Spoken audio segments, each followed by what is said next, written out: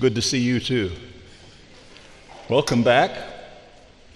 This place is dead when you're not here. You ought to come back and see it sometime when you're not here. But seriously, Easter is about a month away. Did you ever wonder why Judas betrayed Jesus? There are a lot of ideas about that. It's such an integral part of the story that we may not even think about it. We may just weave it in and there it is.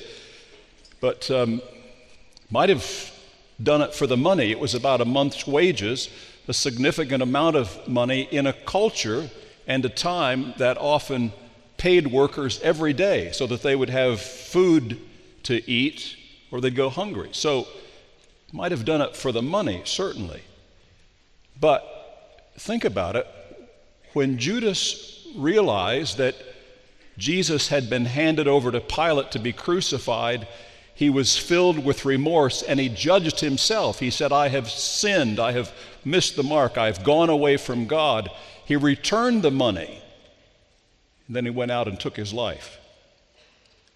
Up until Jesus stood condemned, Judas thought he was doing the right thing, and then in a moment, he realized that he'd done the wrongest thing he could ever have done.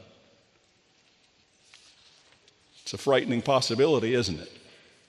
That we might give ourselves to something that at the time seems right.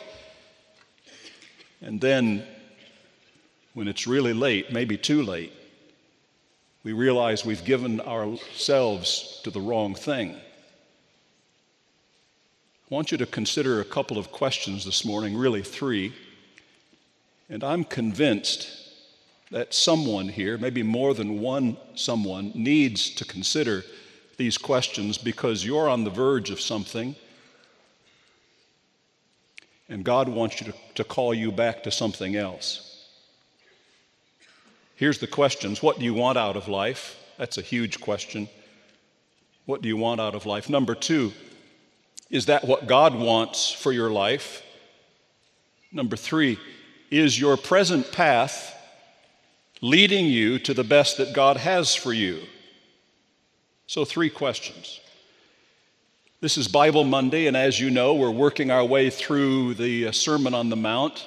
And this morning I want to walk us through a portion of that sermon. So let's look at the Bible. If you have your Bibles with you, either electronically or in print, you can glance at Matthew 5 and see that there Jesus talked about activities that impact human relationships. They're all negative. He talked about anger and revenge and lust and divorce and adultery, actions that impact relationships. But when you hit chapter 6, Jesus changes his tone.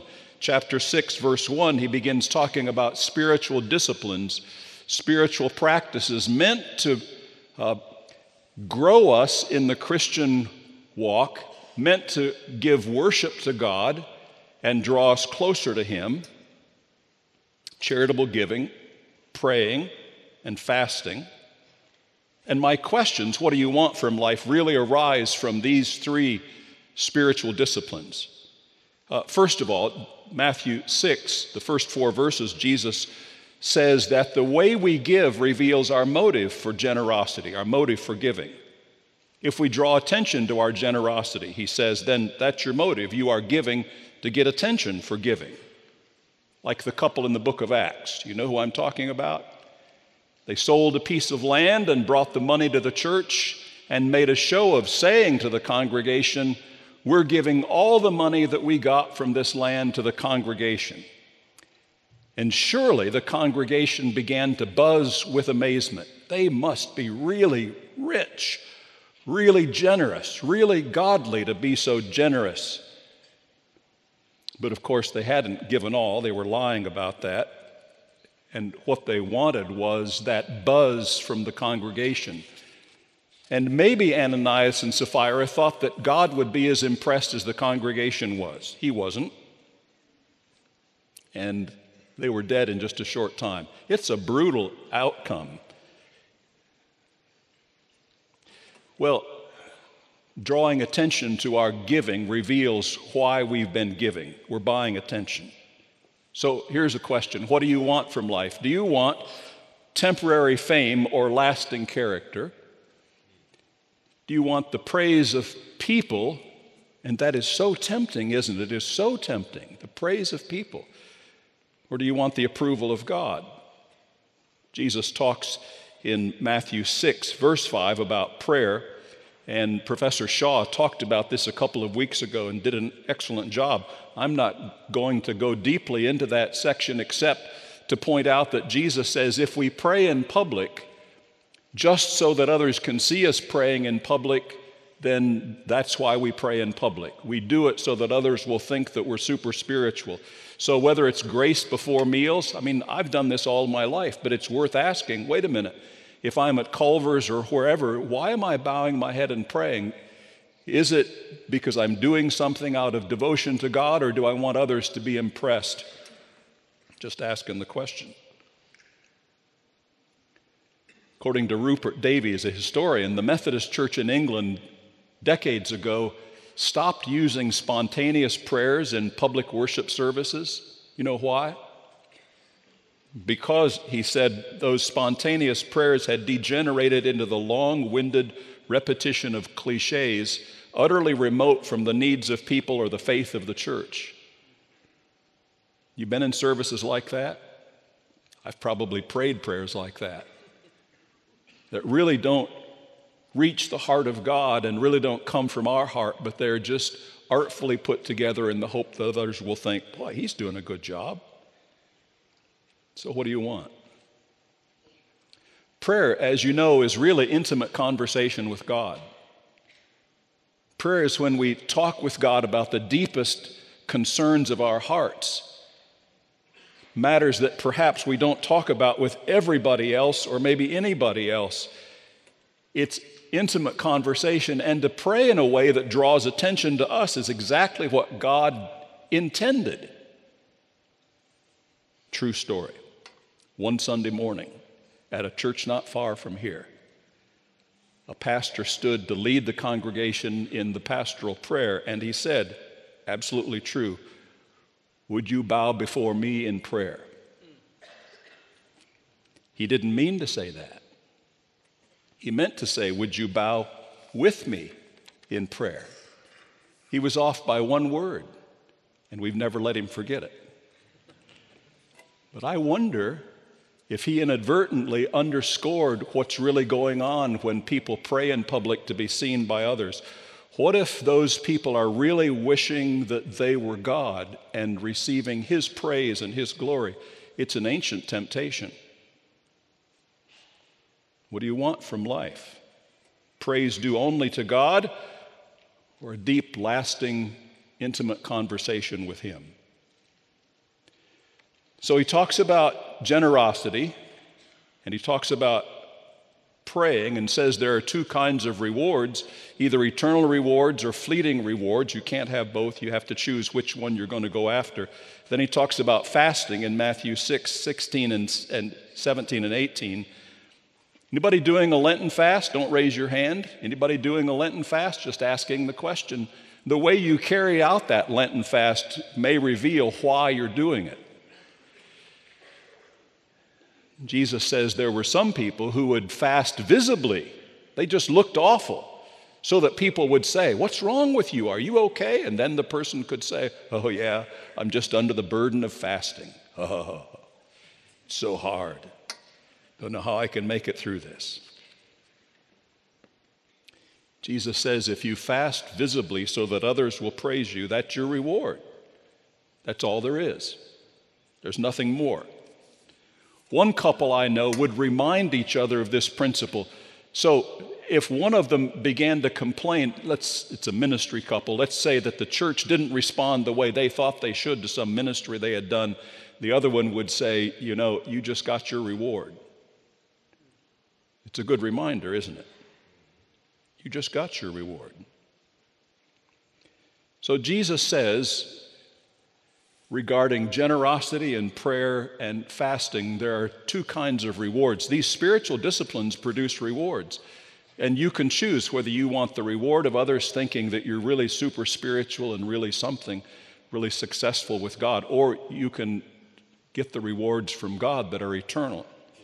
Now follow with me in verse 19, Matthew 6:19. We've not read any of the scripture yet. We may look at this passage and think now we've moved to a different topic. I don't think we have. Listen, Matthew 6:19, do not store up for yourselves treasures on earth where moth and rust destroy and where thieves break in and steal, but store up for yourselves treasures in heaven where moth and rust does not destroy and where thieves do not break in and steal. For where your treasure is, there your heart will be also. Well, we rich Americans assume that Jesus is talking about our money, and I'm not saying he's not talking about money, but what if he's first of all talking about the rewards we get for the spiritual practices that we engage in? The closest connection between treasures and the previous text is the rewards that go with spiritual disciplines. And he seems to be saying, look, if you move through life collecting the praise of others for religious practice, then that's where your heart really is. It's on earth. It's with people. You want the praise of people. And thinking you can do both is a kind of darkness, as he says in 6:22. The eye is the lamp of the body, and if your eyes are good, your whole body is full of light. But if your eyes are bad, the whole body is full of darkness. Listen to this. If we are wrong about what's right, that's a deep darkness, and it will lead to a lifetime of regret. Like Judas, who thought he was right until he knew he was wrong.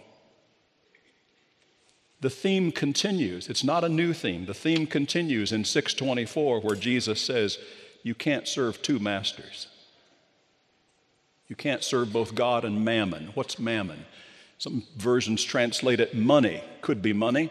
Some versions indicate that the original language means that it's what we put our trust in, what we put our confidence in. You can't serve God and some other human kind of confidence builder. You can't serve two masters any more than you can multitask, really. Like driving and texting, it's not going to end well. Why would someone seek the praise of people for these spiritual disciplines intended to bring glory to God and bring us closer to Him? Well, maybe the boxer Mike Tyson has some wisdom for us. He said, the temptation for greatness is the biggest drug in the world. The temptation for greatness is the biggest drug in the world. Maybe we do things, perhaps subconsciously, maybe consciously, hoping that others will recognize and at least tell us that we are worthwhile, if not great. One person says that an infant held tenderly in the arms of a caregiver, making eye contact with that caregiver, may begin to receive what is the basis of empathy, and out of that empathy may become capable of adult relationships that are tender and loving and stable with other people and with God. But if a person does not receive this kind of acceptance and care from a tender, loving caregiver, that person may spend much of life looking for that affirmation, that sense that you really are worthwhile. Maybe that's a reason some people gravitate to spiritual disciplines and perform them in such a way that others can't help but notice and say, you are amazing. Well, I don't know, maybe. I know this. I was raised by loving parents. I've sometimes thought, boy, my parents did a lot of things wrong. But you know what? My parents did a great job. I thank God for the parents I had. They're both gone now. They were affirming and loving. They disciplined me way too much. I wasn't that bad. But they loved me. My mother died on Mother's Day last year. The last words she said to me Thursday night before Sunday Mother's Day, the last words she said to me, She said, I love you very much. Isn't that wonderful? What a way to go out of life. But you have to know, my mother said that all the time. She said, I love you very much and be careful. So she was cautious. But all through life, she said, I love you very much. Now, here's what I'm saying. I was raised by loving parents who affirmed me and gave me that kind of eye contact right from the womb, right from birth. And I still find myself doing things that I hope will cause you to say, Vardaman, you're amazing. Maybe it's something we all have to fight. That drift towards idolatry. That drift towards taking the place of God. I'd really like to be like Joyce. If you've lived around here long enough, you might know Joyce. Joyce worked, as far as I know, hourly wage jobs all of her life, worked as a secretary in different offices here or there. She was a faithful church attender, Sunday morning, Sunday night, Sunday school, midweek service, missionary service. She was quiet and unassuming. She wore simple clothes, drove a simple old car. It got her here and there. And she carried a purse, and she regularly would pull out an Instamatic film camera and take your picture. If you're in church, for some reason, she might just take your picture. Then she'd have the pictures developed. She'd get 2 copies, put 1 copy in her album and give you the other copy. They weren't great pictures. Now, I'm the kind of guy that carries a camera everywhere he goes. Don't have one with me up on stage, but I carry a camera all the time. I know the kind of weird people that carry cameras. And she carried a camera. And we thought she was a little bit odd. Wonderful, but odd. When Joyce died, at her funeral, they were telling Joyce stories, of course. And someone stood and said, you may not know this, but all of her life, she never married, all of her life, she sent money to support a Bible college in a foreign country that trained pastors for the ministry. And in her will, she left a substantial amount of money to that Bible college that will sustain it for decades to come. Here's my point. Joyce never told me about that. I was her pastor. She never said, hey, pastor, would you pray for the Bible college in X country because I'm giving to them. She never made it a prayer request. She never asked us to support the college as a church. She did it quietly, unassumingly. And now she has her reward in full. This is what I want out of life. I'd like to connect with God in a way that wins his well done, good and faithful servant. Don't you? Isn't that what you want? Spiritual disciplines, this passage say, bring rewards. And Jesus says, go after the rewards that last forever, not the ones that are fleeting. Robert Bella said, for most of us, it's easier to go after what we want than to even know what exactly we should want. It's easier for us to go after what we want than to even know exactly what we should want.